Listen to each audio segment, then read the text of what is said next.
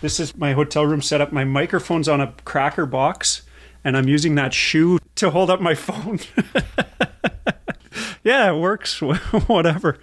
I gotta tell you, I'm a lightweight on this one. I came out the gates really hot. That's like a 20-year-old story, and I got nothing, and then it's Bret Hart, and then I'm fucking zero. Yeah, you were less of sales guys at that big nightclub. You came storming in, drank 20 shots, and you were done in 45 minutes. Yeah, exactly. They would probably throw some shit at producer Mike. Who the fuck is this Mike guy? What did he do? He did to tell producer Mike to step up his game. I have no basis to say that. I literally just dropped that in there so you can have that as a soundbite. You're talking about how the story behind it is more important than who the person is, because half people won't know who she is. It's not like it's, I can't even name a famous actress right now, but Meg Ryan. Yeah. Meg Ryan. Oh my God, Bruce. Meg Ryan throwing it way back. That was the first one that came to mind. Meg Ryan, who like the orgasm Meg Ryan? That when Harry Met Sally Meg Ryan, like 20 years ago Meg Ryan? Yeah. Wow. Have you seen her lately? She's an abomination. She looks fucking terrible. Oh, really? Yeah, she got some bad plastic surgery. And then I'm standing there going like, okay, do I ask her for her phone number? Which I'm sure she probably just doesn't give out. Right. And she goes, well, why don't you give me your number? And she just handed me her phone. So I was like, oh, I'm putting my phone number in Tatiana Maslany's phone. Of course, I never heard from her. I was so very happy to hear that Dolores liked the pod so much last time.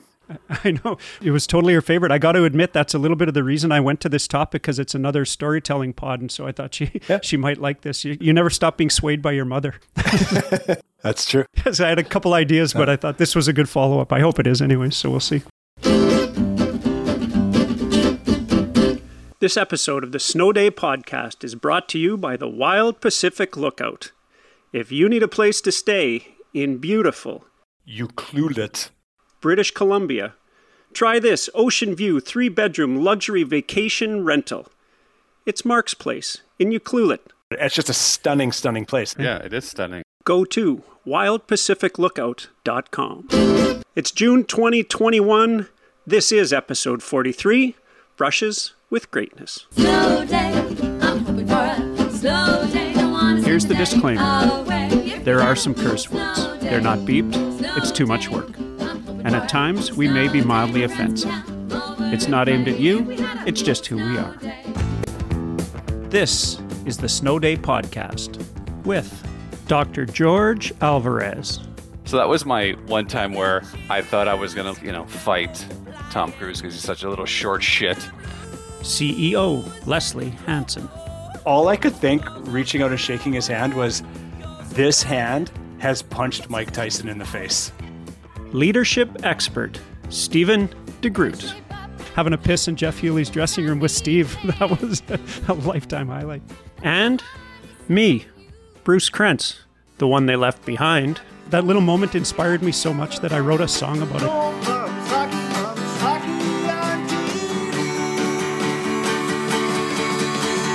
This is hockey.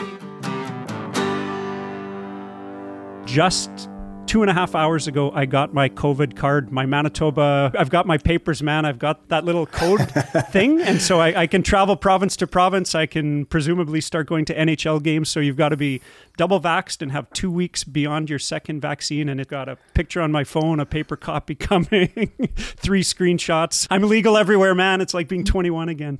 Double vaxxed and double waxed. It's a hot Bruce summer. Other than that, we're still pretty locked down in Manitoba. It was a really funny message to have come out because our restrictions are still super, like we're absolutely locked down for another week. Although Saskatchewan beside us is basically wide open. Alberta, it's Texas over there. So it's kind of strange. Lester, what's your restrictions looking like? Middle of TO, you still on full quarantine? We are still in full lockdown. I actually read the other day that Toronto has had the longest and stricted lockdown of any city in North America, which sucks for those of us who live in Toronto. George, how's things in Alberta? Oh, it's fucking like Rio here. People are just going crazy. It's Carnival. And otherwise, I'm doing a big kitchen reno. So that's sort of my my checkup. Lester, what do you got other than being locked down, or is it still just the same as everything? No, it's still just the same. Can we officially recognize that I won the Snow Day Pod COVID hair growing contest? Can we just acknowledge that? By a mile. The cover art is going to be your hair, but you got to send us your best homeless guy photo. Get Alex to work on the lighting. I've got a number of very good homeless man hair photos for sure. Coming off soon, though. Looking forward to getting a haircut soon. I've actually gotten tired of growing it at this point. I'm ready for a haircut after 17 months. Mine was probably kind of close to that, but mine sort of stopped growing. It just kind of fizzled out. I could have legged it out longer, but I was surprised. Murphy grew his hair for half the time I did, and it was twice as long for sure. So I don't know if that's an old person, or maybe your hair just has a length. I'm sure it would have kept getting a little bit longer, but it really didn't grow very fast at all. It was weird. Yeah, no, I think that happens. You win that one for sure. You are coming up on 50. Hello, Jack Armstrong here. Les, happy 50th birthday. Hey, just want to reach out, let you know I'm thinking about you. And Les, thanks for being such a wonderful guy. And thanks as well for being such a huge Raptors fan. Your jump shot, a little weak. Happy 50th birthday. Enjoy it. Yeah, I don't know what I'm supposed to say. I'm down to my last week here, the big 5-0 on the horizon. I will hit my target of having put 1,000 miles on my spin bike. I hit that objective in advance of the birthday. I felt like you had a good realistic goal. That was a good resolution. You had to push yourself, but it wasn't like, I'm going to cycle around the world in 4 months. Good 50-year-old sensibility. Yeah, in terms of goal setting strategy, it was pretty good too. Nice round number target. Great to talk about, to visualize. Just enough time to do it. Yeah, I've enjoyed it too. I'm down 14 pounds as of this morning. Whoa. That's not just a result of riding the bike, but that was just another goal for the birthday. I got 1 pound to go, George. I got 1 pound to go. I decided I was going to try to get to 185 again for my birthday. It's been a few years since I've seen 185. Yeah, I started at 2 bills on New Year's Day morning. Holy, that's a good push. That for sure is your best check-in, Les, because normally your check-in are boring because you don't do anything. Yeah, I'm fucking boring. So you've been saving your check-in for pre-birthday. It's a pretty good one. That's a lot of weight and a lot of miles. Well, it's fun to think that I basically rode from Thompson to Winnipeg and back. Thompson to Winnipeg and back. Yeah, about 1,000 miles. Thompson, Winnipeg and back. 1,000 miles. Yeah, what a beauty. I wish you'd given me a couple months notice. I could have met you in the middle on the weight thing. Oh, yeah? I was never 15 under 185. That's way too little, but I would have had to put on a good 10 to meet you at 185. So you should have let me know. Marnie would have been happy. She's been bugging me for all of COVID to put on more weight. To put some weight back on. Yeah. Yeah, I'm the rare person in COVID who's been losing weight. I feel like I'm going to turn 50 feeling good about everything. Very content, happy with where I'm at. Feel great physically. COVID's going away. Buy a Harley and you're all set. Yeah. My one other little piece of the check-in, boys, is the new Serlin Greaves CD. I think I sent you guys a copy. 2 of the guys from The Watchmen. I have not been this hooked on a CD in 20 years. And I thought it was just me. And a couple of days ago, producer Mike called me. He's like, is this fucking thing running through your head 24/7? It's out of control. And Marnie too. Every song on there is absolutely terrific. I'm sure I've listened to it every day, and I haven't done that with a CD. I couldn't tell you the last time. And I wonder if part of it is just they're the same age as us, and they're singing songs about a lot of similar experiences to us. And they grew up in Winnipeg. And so it's a band that I kind of know, but sort of the messages and obviously their style is going to be something that appeals to me, because same thing, we're the same age and same background and stuff. But it's freaking wild, man. Like every morning I wake up with a different one of those songs rattling around in my head. Wow, I'm going to have to give that a listen now. Yeah. They also did a podcast where they described all the songs, where they came from or what the song's about. And normally I don't think I'd want to have that with a CD. It's nice to have some mystery and you make up your own backstory to some of the songs. And they even addressed that in the podcast. But it also, in this case, I think really lent a lot of strength to each of the songs to kind of know what they were written about and a little bit of history of them and stuff. So maybe that's part of the reason too that I'm just like absolutely smitten with this CD, but it's crazy, man. And just so we're clear, Bruce, that was not a paid ad, right? That was just you actually love this album. I was going to say, it sounds like an infomercial. I should shout out their website. It's sterlinggreaves.ca, and you can find them on Twitter. There you go. Sad Songs for Sale. That's what it's called. Bruce, George can tell you I was hustling this morning. I was actually trying to get our first ad spot on the pod tonight, but I couldn't close the deal. I tried, though. I pitched it.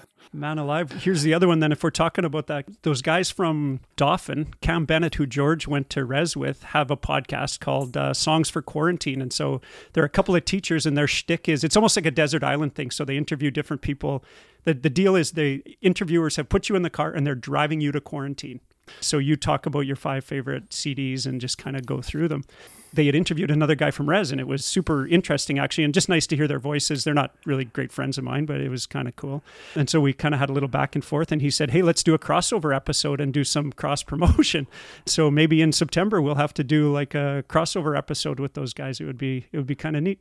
They're good interviewers, and it's interesting. So maybe we'll have a crossover pod with them. I told them, though, we don't have that many listeners. If you think this is going to grow your base big time by doing crossover, yeah, it might be a waste of time for you, but whatever. Here's a funny story about lying about numbers. So one of our mutual friends, Mark, texted Les and I a couple of days ago saying, oh, I listened to your pod. It was pretty good. Because I mentioned Mark Frompson diving. Oh, yeah. And I guess he was in Spain rather than the south of France, or vice versa. He listens to our pod all the time. He tells me all the time. He enjoys it. Okay, well, good. Well, much love to Fromper out there, because I was actually texting him not that long ago, because we're thinking about going to Fino for a weekend in September.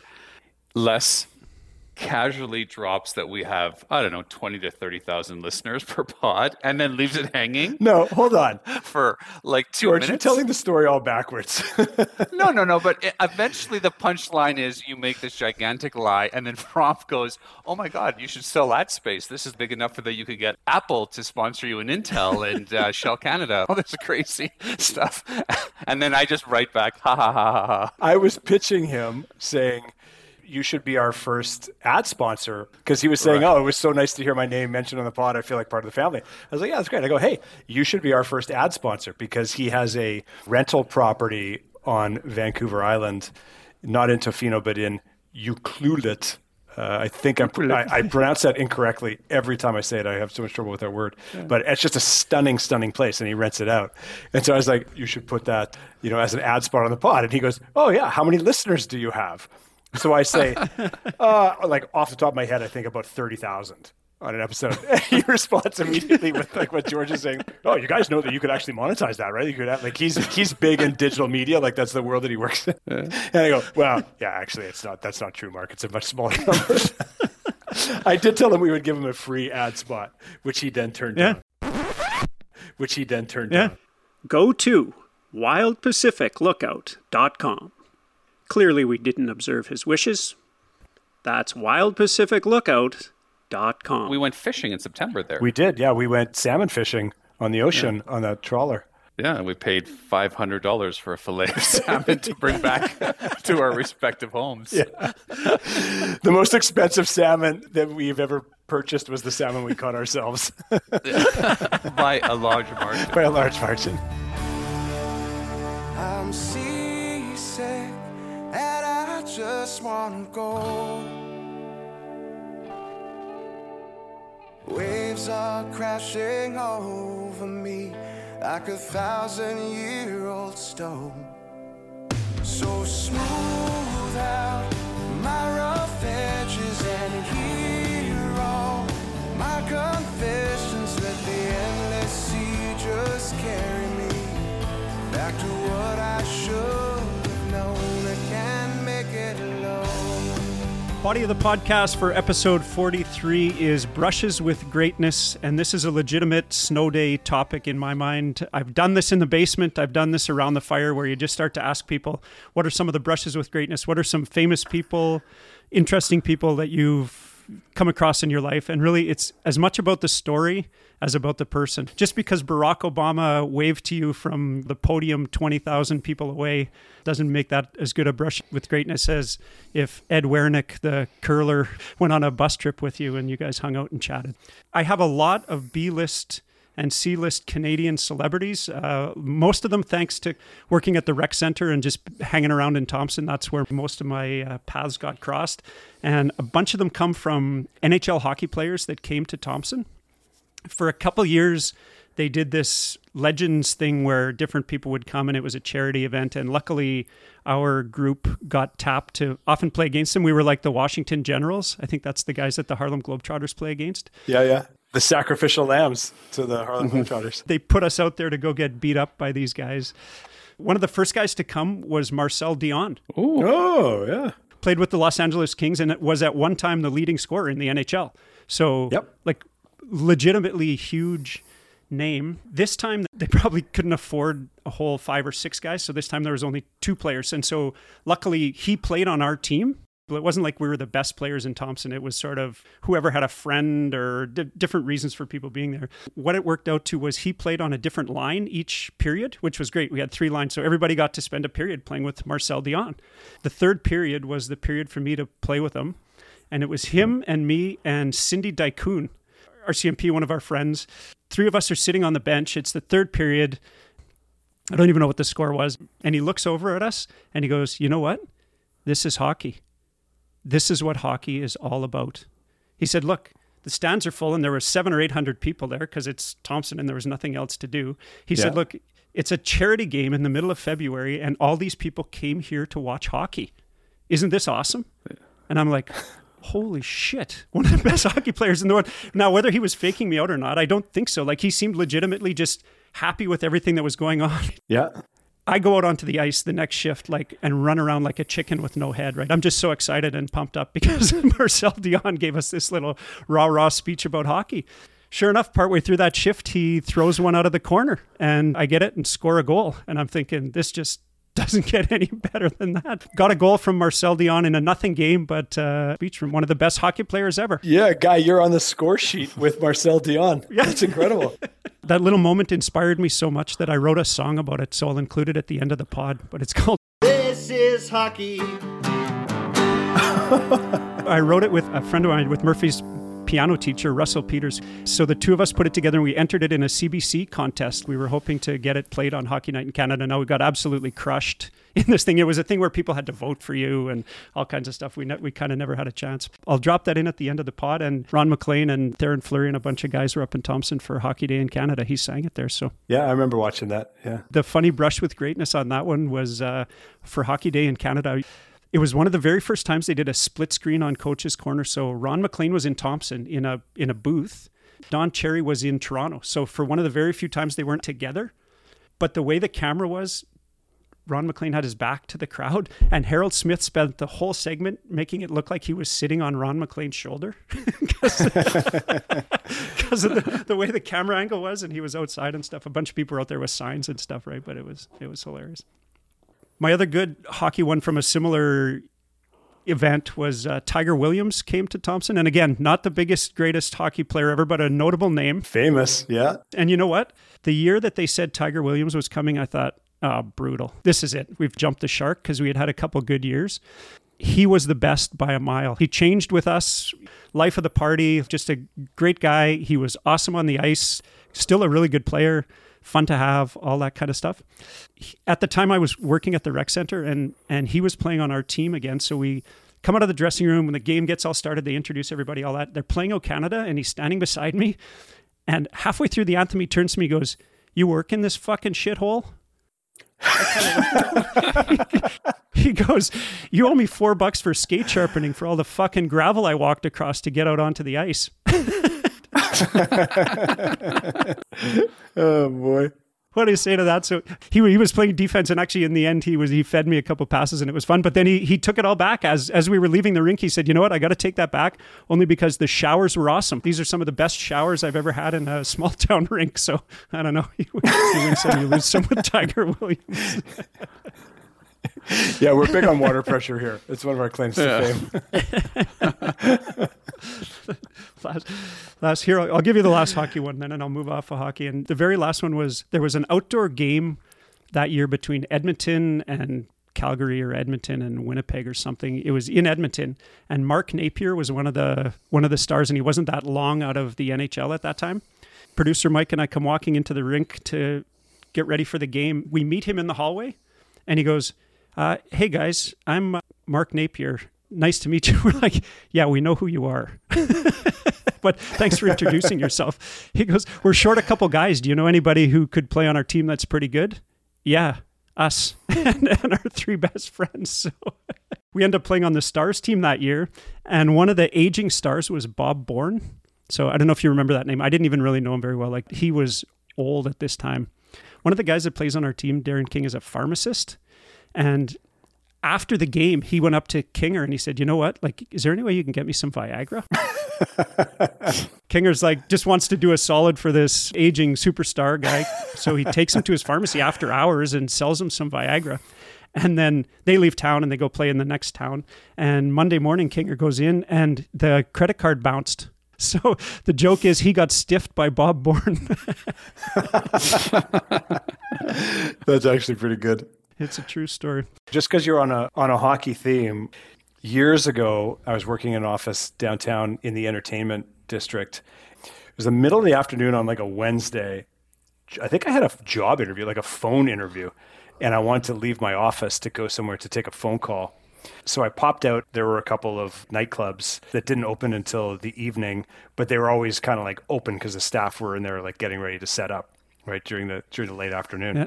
I just pop in. I'm like, "Hey, buddy, do you mind if I just sit at the bar and I got to make a phone call? Do you mind if I sit here?" And he's like, "Yeah, no worries. You get a glass of water or whatever." He's like, super nice guy. Bartender that, obviously I knew a little bit. And so I'm sitting at the bar. I noticed that in the back, there's one couple, guy and a girl, sitting in a booth talking. Then I kind of look over and I can't really see the guy. He's got his chin down a little bit, but I can tell it's like a bombshell woman, gorgeous blonde hair. Like, I'm like, "Oh, okay, some lucky fellow back there chatting up this girl."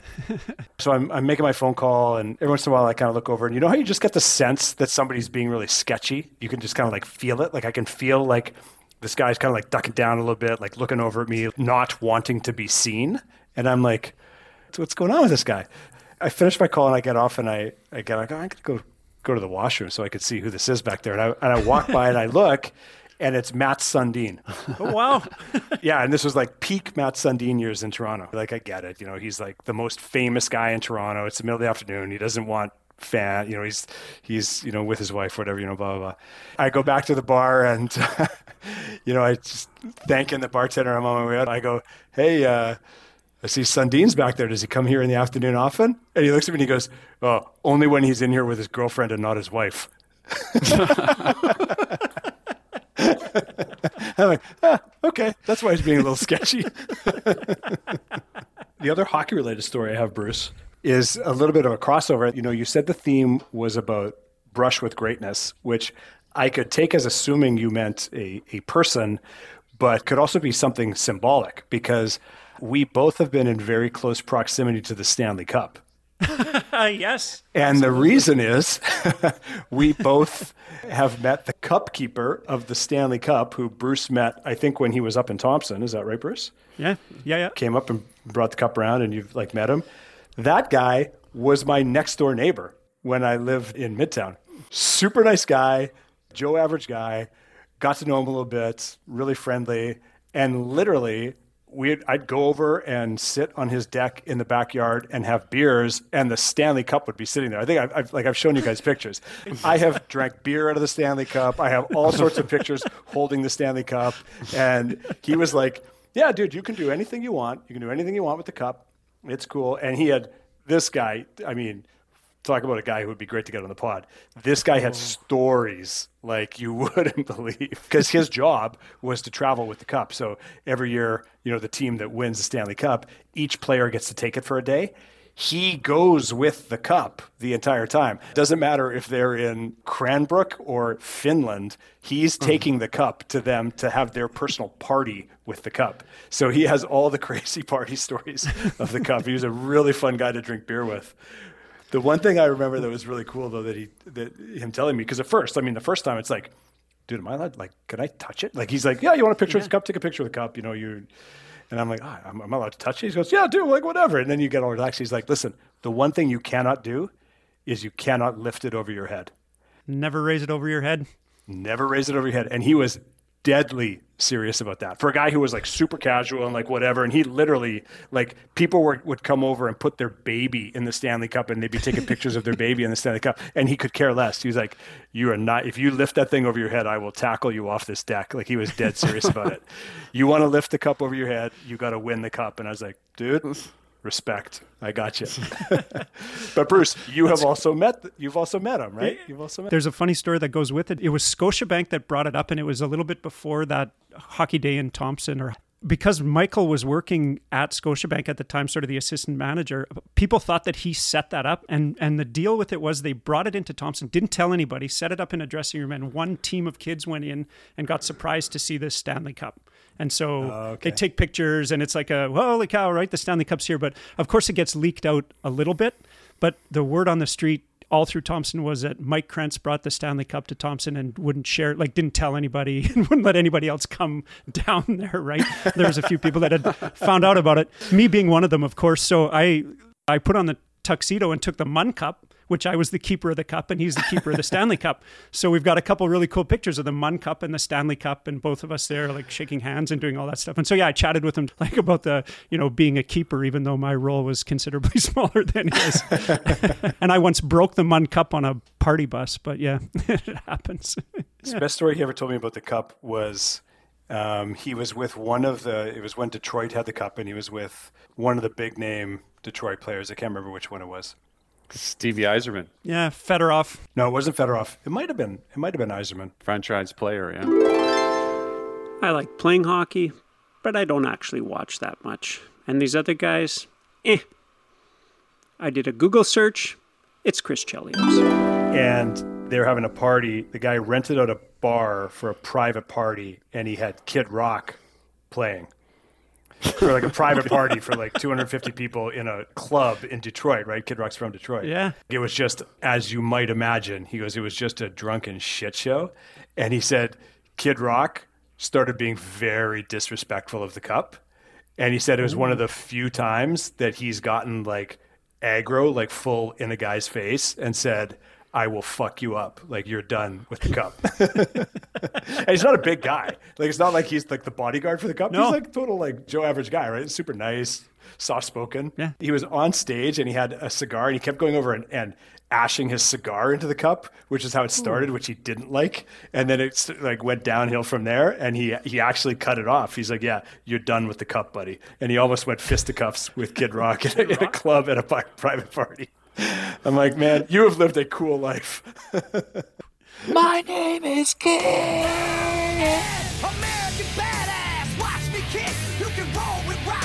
Georgie, what you got? Well, I want to say that you're really resurrecting your apology stories, Bruce, because those stories are fucking considerably better than any of the apologies that you have. I think I'm going to play your role where my stories aren't as good as yours, but I actually do have, now that I think about it, a couple of interesting stories. We had a really good friend, family friend, who worked for United Pictures. And so anytime there was a premiere in Sydney, it was, of course, at the Sydney Opera House. It was a big rigmarole.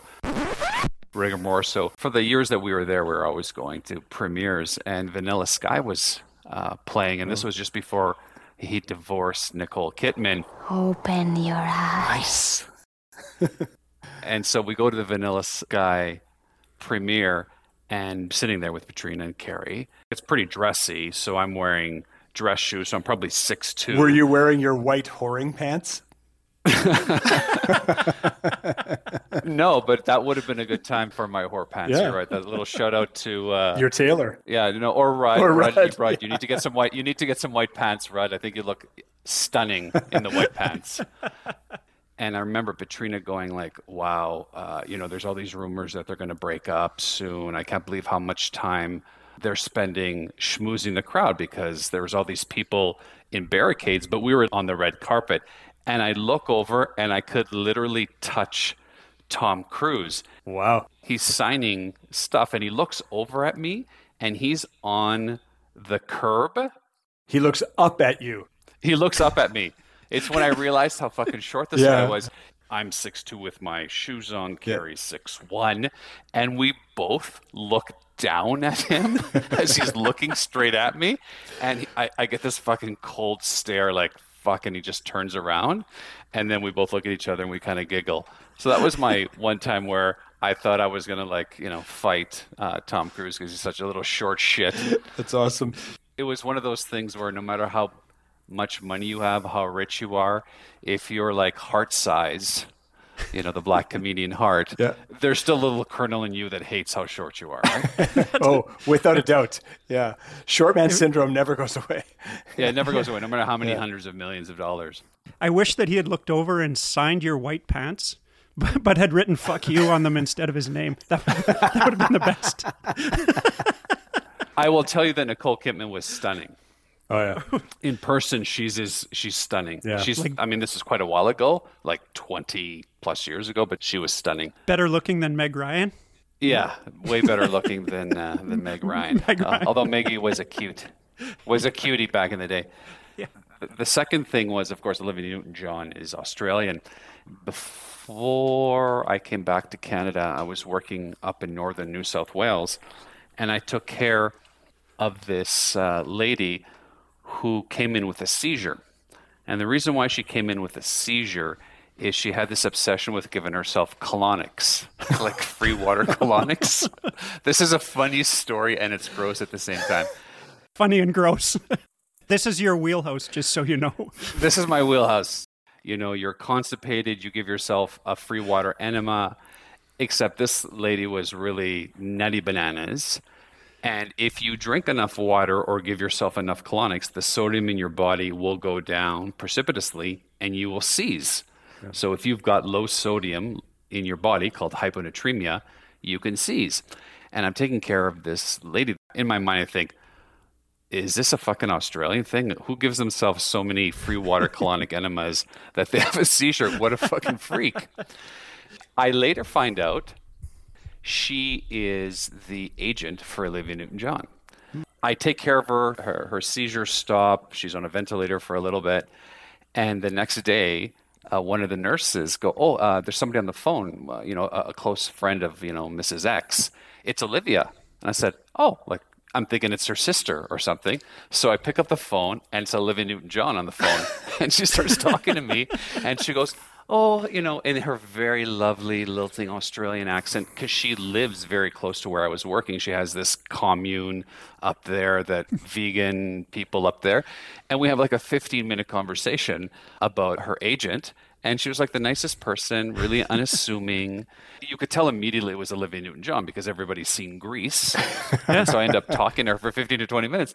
And then she finally said, yeah, she does tend to do things like this. I've been trying to warn her that, too much of a healthy thing is bad. And I really appreciate you taking care of her, Dr. Alvarez. And that was it. And then I talked to Olivia Newton-John about her crazy colonic cleansing agent. That's hilarious.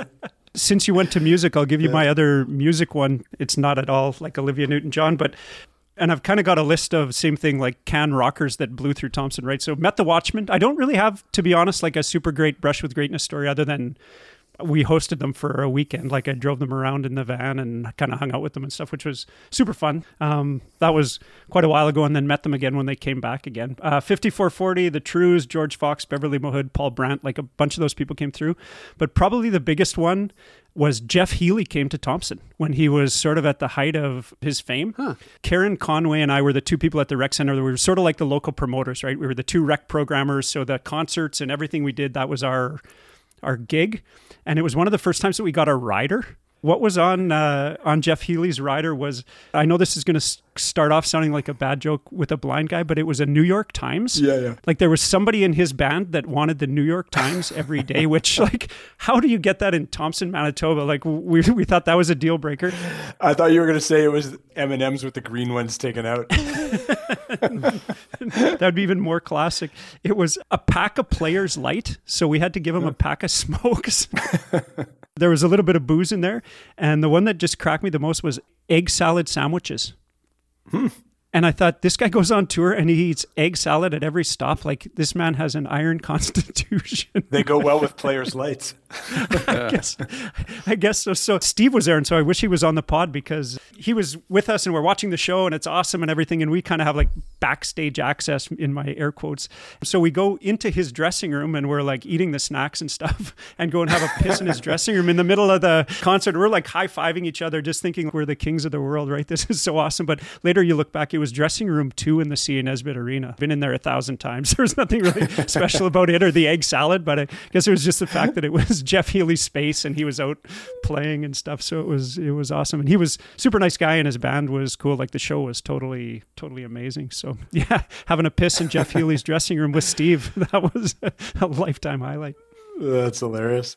I've told it on the pod before. I won't tell the other awesome rock and roll story is Johnny Faye coming to our house for Christmas with Andrea. Tragically Hip Brush with Greatness is pretty good, but that one's in the Hip episode. So if anybody hasn't heard it, go back and listen to the Tragically Hip episode. I think it's like number 14 or something. The best part of that story is that your mother asked what he did. What do you do for a living?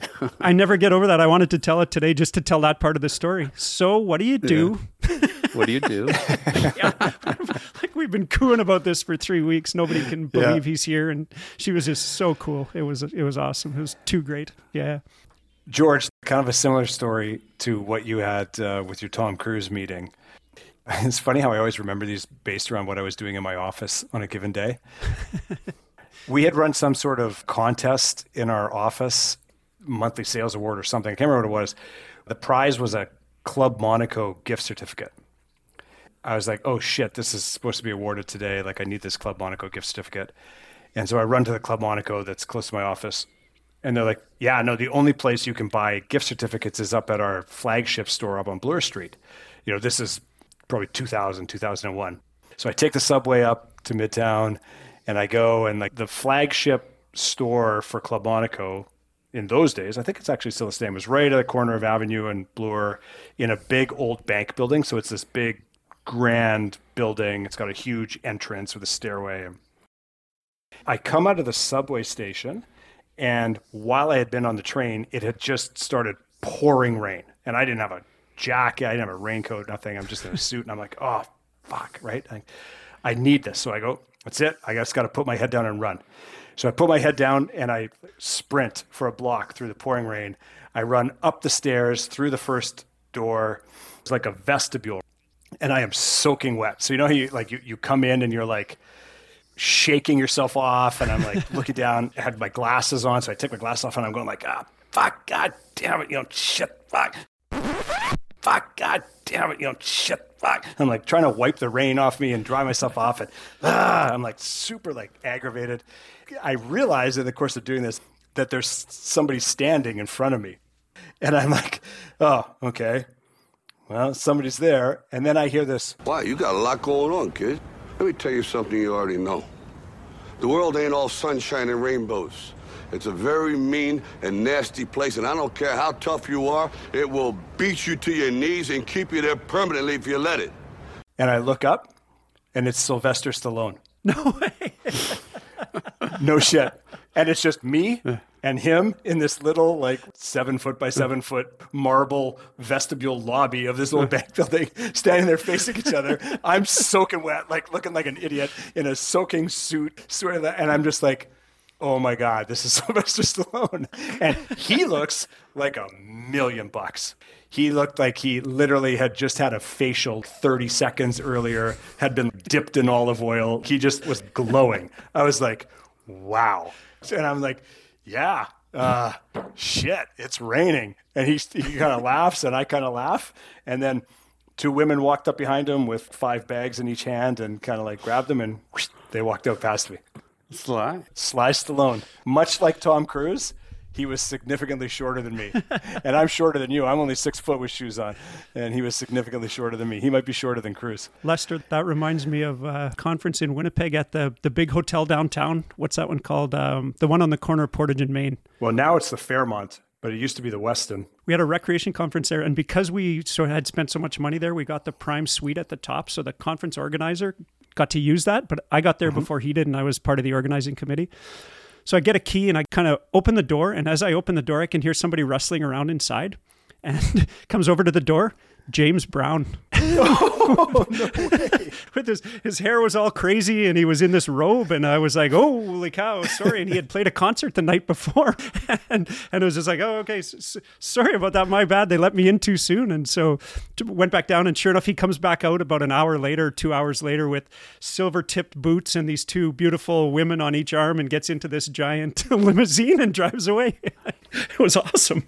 The hardest working man in show business. Hardest working man in show business. I was actually quite close to James Brown one time, Bruce, because the nightclub where I went in there during the day and I met Matt Sundin, when that place opened, this place was ridiculous. It was clearly mob money laundering. Like, it's insane how much money they spent. When they opened the place, they shut down the street in front of it. And our office was on that street. They shut down the street. Outdoor. It was kind of like a back lane, but it was, a couple hundred yards long. They put down indoor carpet on the entire length of the street. They roped it off at both ends. They blocked it off.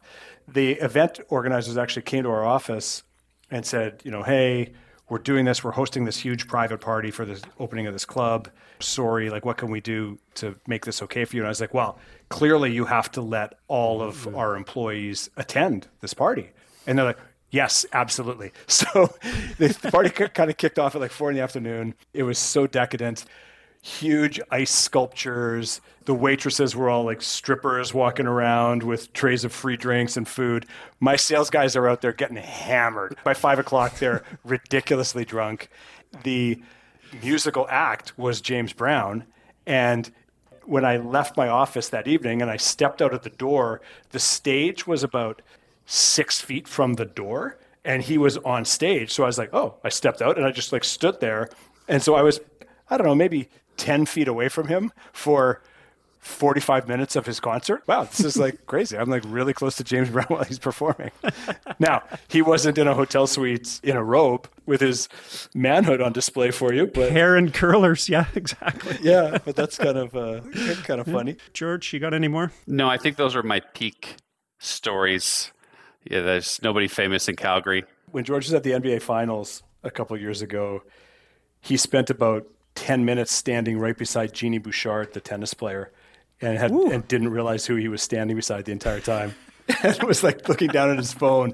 I was in the drink line getting us beers, and I'm looking over at him, and he's just looking around, looking cool, yeah, fuck, whatever. There's celebrities everywhere, and he's looking down. I'm looking at him, trying to get his attention. I'm dude, that's Jeannie Bouchard standing right beside. She's gorgeous. I mean, she's way too young for us. She is gorgeous, but she's gorgeous.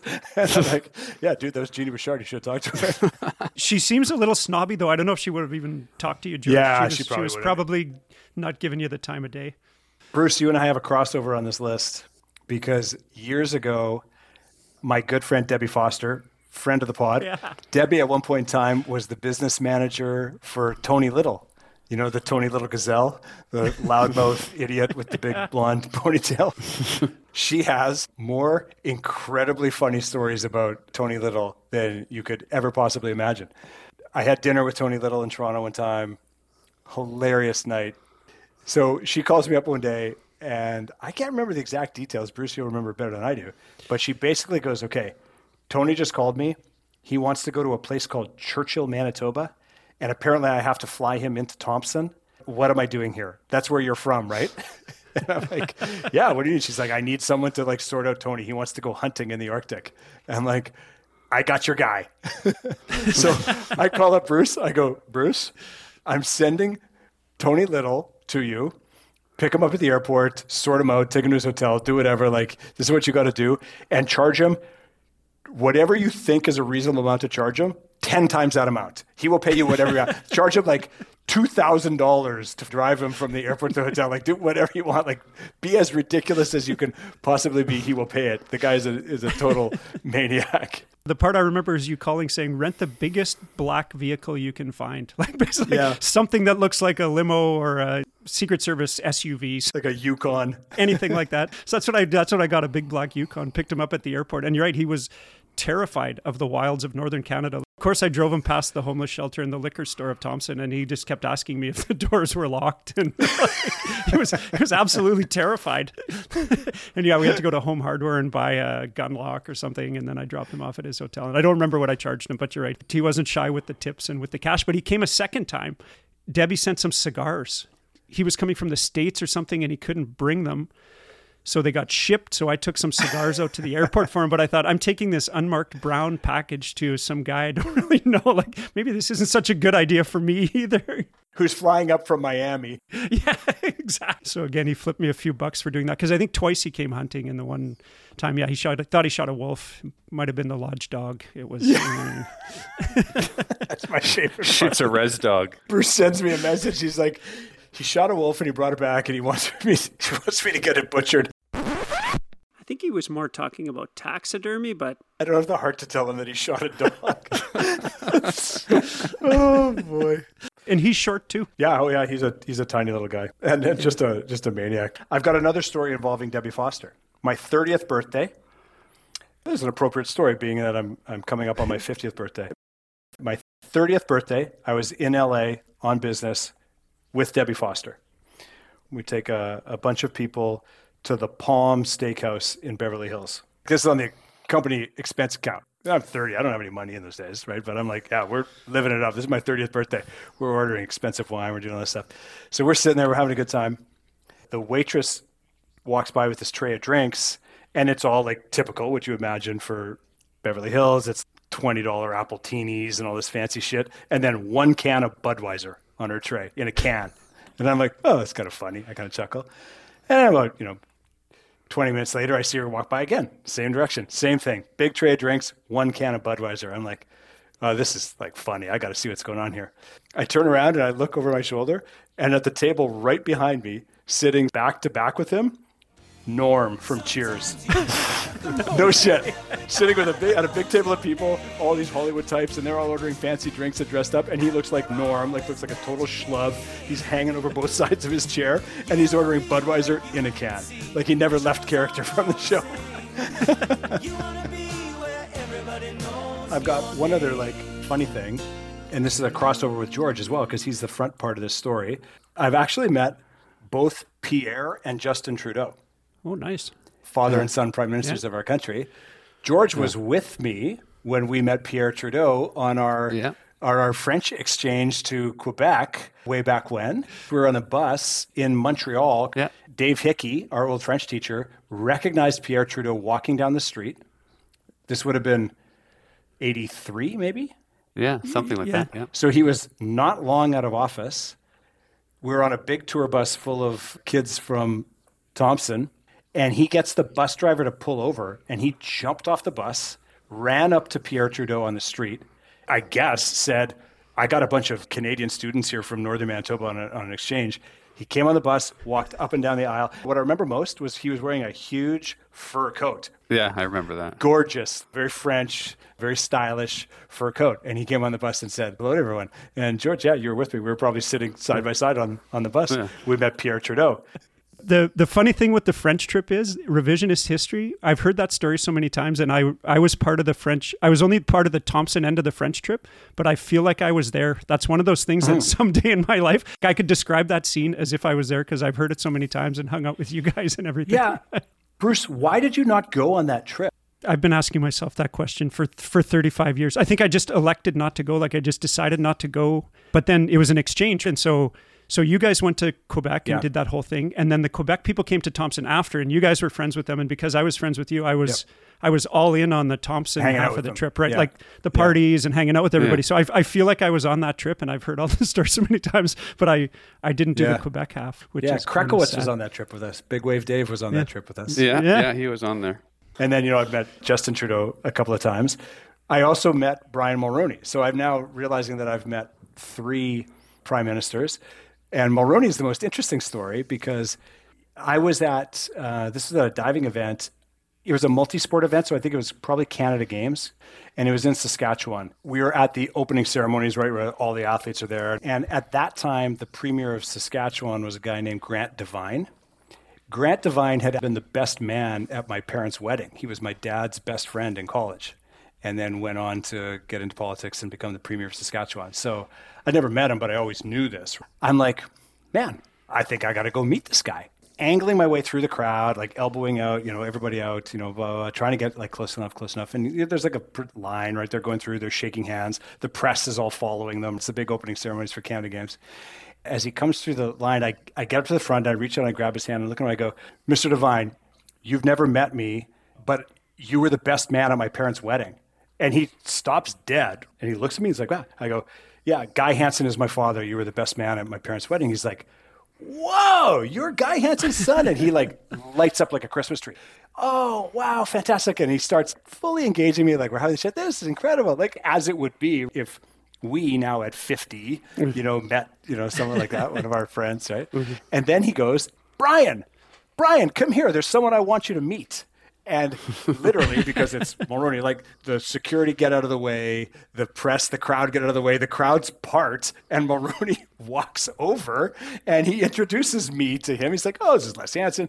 I knew his father, really well. Now he's what sport are you, Les? I'm diving. He's a diver from Manitoba. So I'm standing there shaking hands with Mulroney. All of the press were there. And then Grant Devine's office sent me a photograph of it that he had signed, nice to meet you, congratulations, Grant Devine. And it came like from the office of the premier. Yeah. You could see a bunch of my teammates standing there, just these looks of, on their faces, like, how did he swing this? Like, what the hell is going on? It's like in the papers and on the news and whatnot. No. Isn't Grant Devine's story that the day your dad got married, the whole back row of the church was ladies crying?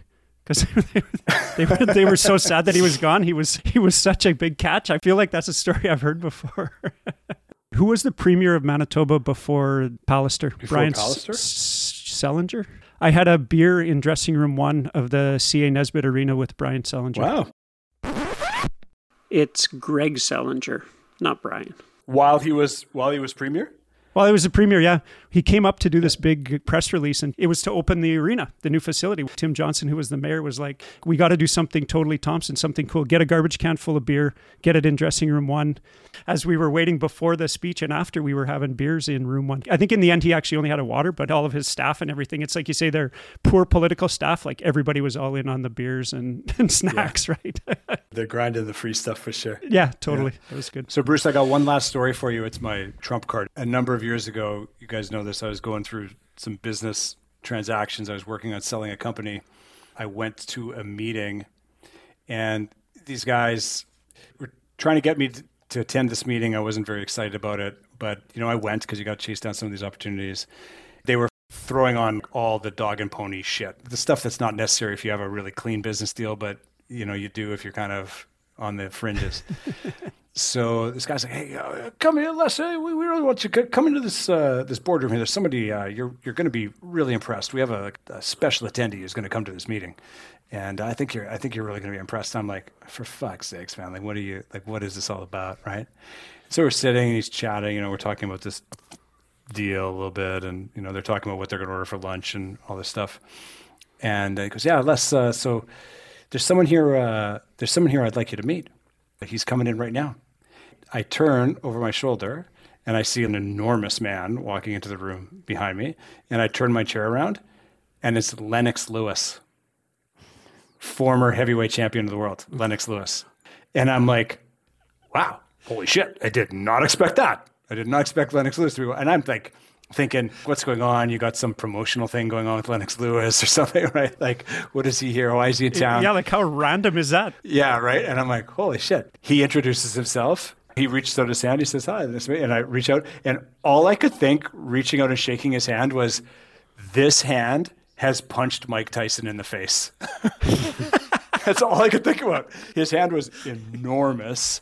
And his knuckles were huge, right? Like all like swollen up old boxer knuckles. So his hand is like shaking like a tree stump. But I was like, wow. And so they rearranged things. So he sits down at the table beside me and we sit there, we have lunch and we're chatting. I fucking did not come here expecting to meet Lennox Lewis today. That's pretty incredible. You guys know I'm a big boxing fan. It's huge. I leave and through some different, gymnastics, that deal fell apart. Some other guys called me and they said, listen, Lennox wants to meet with you again. He wants to talk about parts of this deal. So Lennox Lewis came out to my facility and met with me and made me an offer to buy my company. And I spent 2 or 3 hours one-on-one, me and Lennox, his handlers. He had a driver and he had a business manager with him, hanging out. And I'll tell you, the guy was smart. He just has this presence of, I'm a gentle giant and I know it, but I'm never going to use my physical presence to impose at all. He's very cerebral and calm and super polite and like very thoughtful. Like he asked he knew not from the industry, but asked really insightful questions. He left and I was like, Jesus Christ, I just spent like fucking 3 hours hanging out with Lennox Lewis. And the thing that I kicked myself for is I didn't have the balls at the end to ask him for a photo, because I thought, well, now I'm going to seem like a fan and I'm trying to negotiate like a pretty big size deal here, right? I don't want to look like I'm a fan. And so I never asked him for a photo, so I never got one. Well, great story. Too bad it's just a story. Yeah, too bad it's a story. It's a made-up story. A month later, I got a phone call in my office from one of the guys who was trying to put together the deal on Lennox's side. And he goes, Les, listen, we're trying to arrange a call. Lennox really wants to speak to you again. He's in Vegas this week for the prize fight, and he's going to give you a call tomorrow morning. Like, can you be? I'm like, yeah, dude, you got my cell phone number. Take a call anytime. So he was at like a Floyd Mayweather fight or something. It was like one of those big Vegas fight weekends. And he called me the next morning, like the Sunday morning after the fight, called me. His people got me on the phone, and then he got on the phone and he chatted me up and he said, yeah, I'd really like to do this. And I have it in a frame in my office, the offer letter with his signature on it from him trying to buy my company. The deal didn't close. I didn't sell it to him. Oh, nice. I had business negotiations with Lennox Lewis, and it was really fucking cool. I wish when he phoned back, it was because he was disappointed he forgot to ask for a picture with you. I thought that's what you were going to say. Yeah, exactly, right? I wish that was the case too. He's like, Les, we spent all that time together and I forgot to ask you for a picture.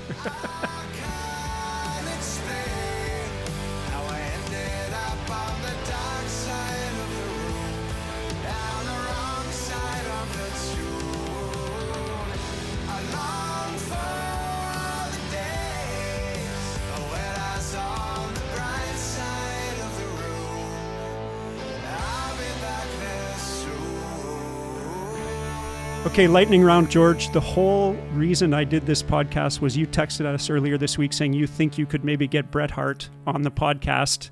There's no way any of us would turn down that podcast. Who would you get on the podcast if you could have anybody be a guest with us? And tell us the story about golfing with Bret Hart.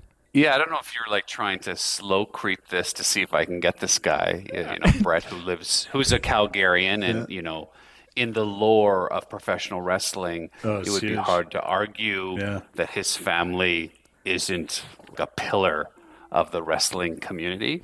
I'm just going to reach out to the guy and see if he's willing to come on to, tell funny stories. We'll see. It'll be funny. Who would I like? Man, I don't know. I don't know who I would like above all else. So I think I might have to pass that and think about it a little bit more. Because I probably have sentimental things that I don't want to get too sappy about. But yeah, I'm going to pass that. Let me think about that for a little bit. Okay, Lester, who you got? You got someone who would be your ultimate get for the podcast? Yeah, Jesus, George punted that down the street, eh? Holy shit.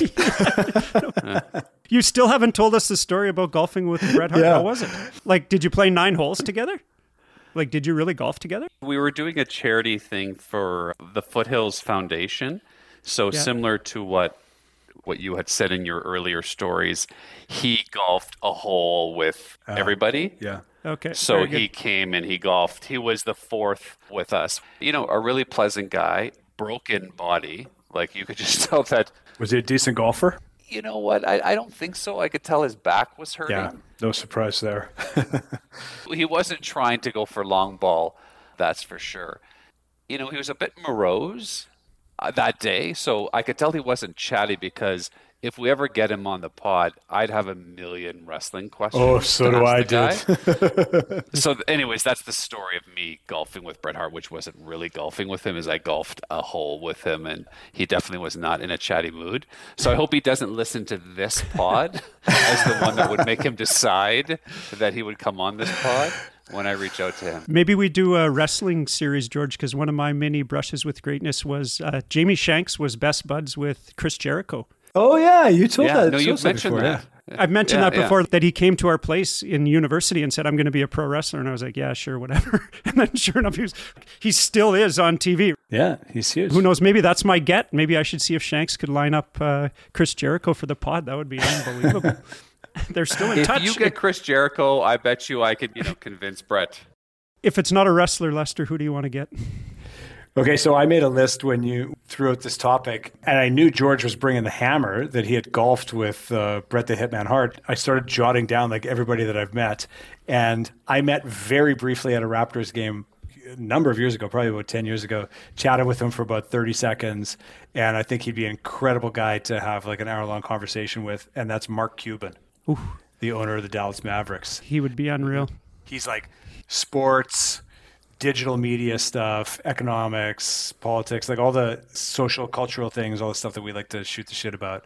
He would be fun to talk to. And it was just super like gregarious, like super friendly to everyone who was coming up to him. He's like the owner who comes and he sits like with the fans, like close to the game, right? Like that's why he was close to the court. That's why we got a chance to talk to him for a few minutes. But you guys work on those wrestlers. I'll see if I can reach out to Mark Cuban's people. Well, you know what? It's funny, Les. One of the people I wrote down as a guest I'd like to have is Bill Simmons, but at the same time, I would be too intimidated. He's too sharp. Honestly, I would be embarrassed to try to go toe-to-toe with that guy. Like, even though he seems personable, I just feel like he would leave thinking, I was playing in the scrub league. It was just boring. It's funny you mentioned that, Bruce, because I had this conversation with a couple of friends of mine a little while ago who aren't big sports fans like I am. And I was making that point that Bill Simmons is an incredibly intelligent guy, because it's ridiculous, the pods that he has, all the sports, music, entertainment, movies and television culture, digital media, the economics of digital media. The guy understood digital media enough to sell his, to chart his own path and sell his company to Spotify for $250 million, right? He speaks on all of those topics as an absolute expert.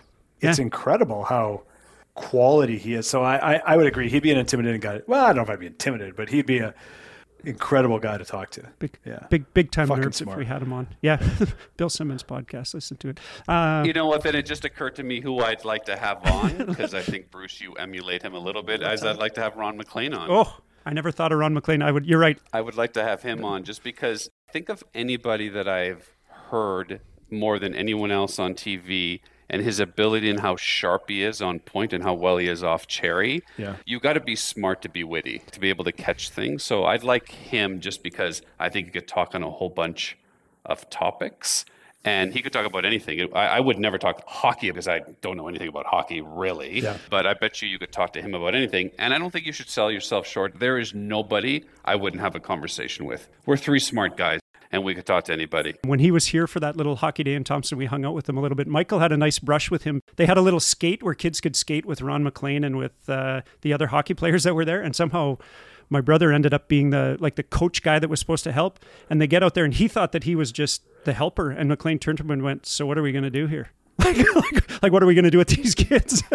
So in the course of the conversation, they talk about a couple of things.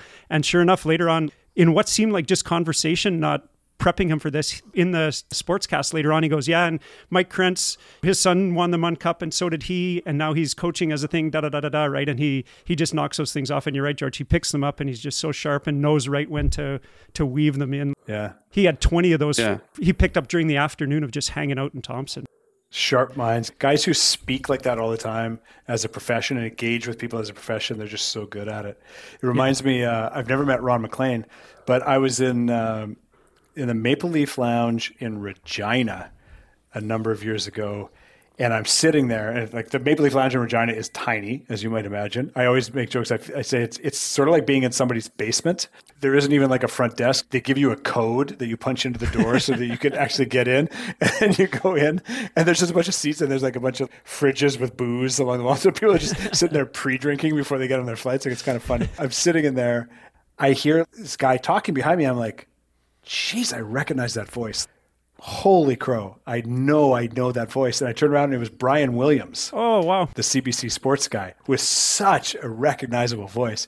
And he was having a very pleasant conversation with somebody who had walked up to him. And so that guy leaves or whatever. And I'm like, I got to say hello to him. So I just walk over and I go, Mr. Williams, just want to say I've been listening to you on television for years, watching you. Great to meet you. Really, really enjoy your work. And he's like, oh, he immediately went into his shtick. Like, he's like, oh, where are you from? And I go, oh, from Winnipeg. And he's like, oh, this is what I love about Winnipeg. And he just starts flowing about places and people. And I love this and that and the Jets and the Blue Bombers and blah, blah. And he just was tick, tick, tick, tick. And I was having this really nice conversation. But I was realizing when I turn and walk away, the next guy's going to walk up and say, hey, I'm from Calgary. And he's going to do the exact same thing, right? He's just got like that continuously flowing banter on facts and information on places and people in Canada. It's pretty cool. If it was a podcast guy, one of the people that I had on that I would have as a guest is Ira Glass from This American Life, or PJ Vogt and Alex Bloomberg from Gimlet. And I would love to talk to them about podcasts, but because we have one, and then have them critique it. Talk to them about podcasts, but then say, hey, what about ours? What could we do to be better now that you've been on it? That would be really cool for me. Kind of meta. That's it. That's the end. You probably found us already on social media, but if not, at SnowDayPod. Tell your friends. We've also got an email, snowdaypod@gmail.com. Send us a voice memo. Maybe we'll put your voice on the show. Thanks to the rest of our team, social media Todd, producer Mike, and the secret weapon, Shannon Bisson. The greatest of his day sat together on the bench, a living legend beside me. My stomach spun like a wrench when Marcel slid over. There were a million questions in my head. All of them disappeared, 'cause this is what he said. This is hockey. This is hockey. Not just for Wayne and Sydney. It's a game for you and me. It's road hockey, sponge hockey, hockey on a pond. It's cold bumps, hockey bumps, hockey on TV. This is hockey.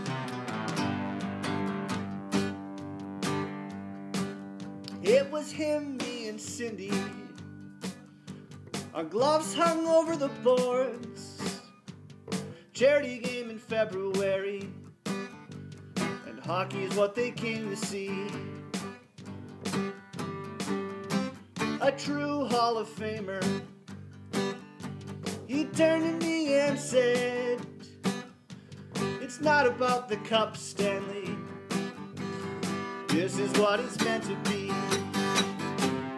This is hockey. This is hockey. Not just for Wayne and Sydney. It's a game for you and me. It's road hockey, sponge hockey, hockey on a pond. It's cold bumps, hockey bumps, hockey on TV. This is hockey.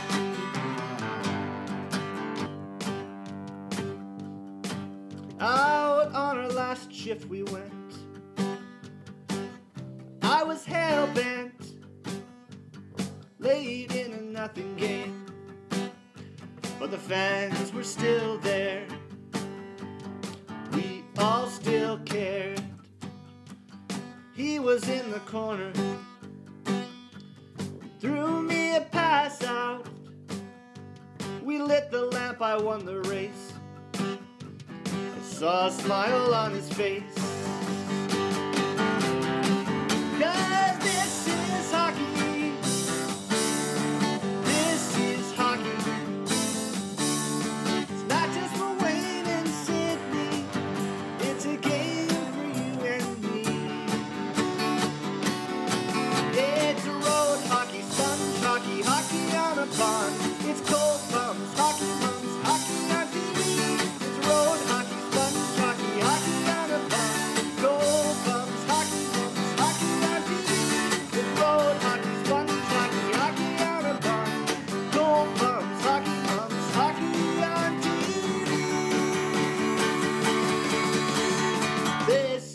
hockey.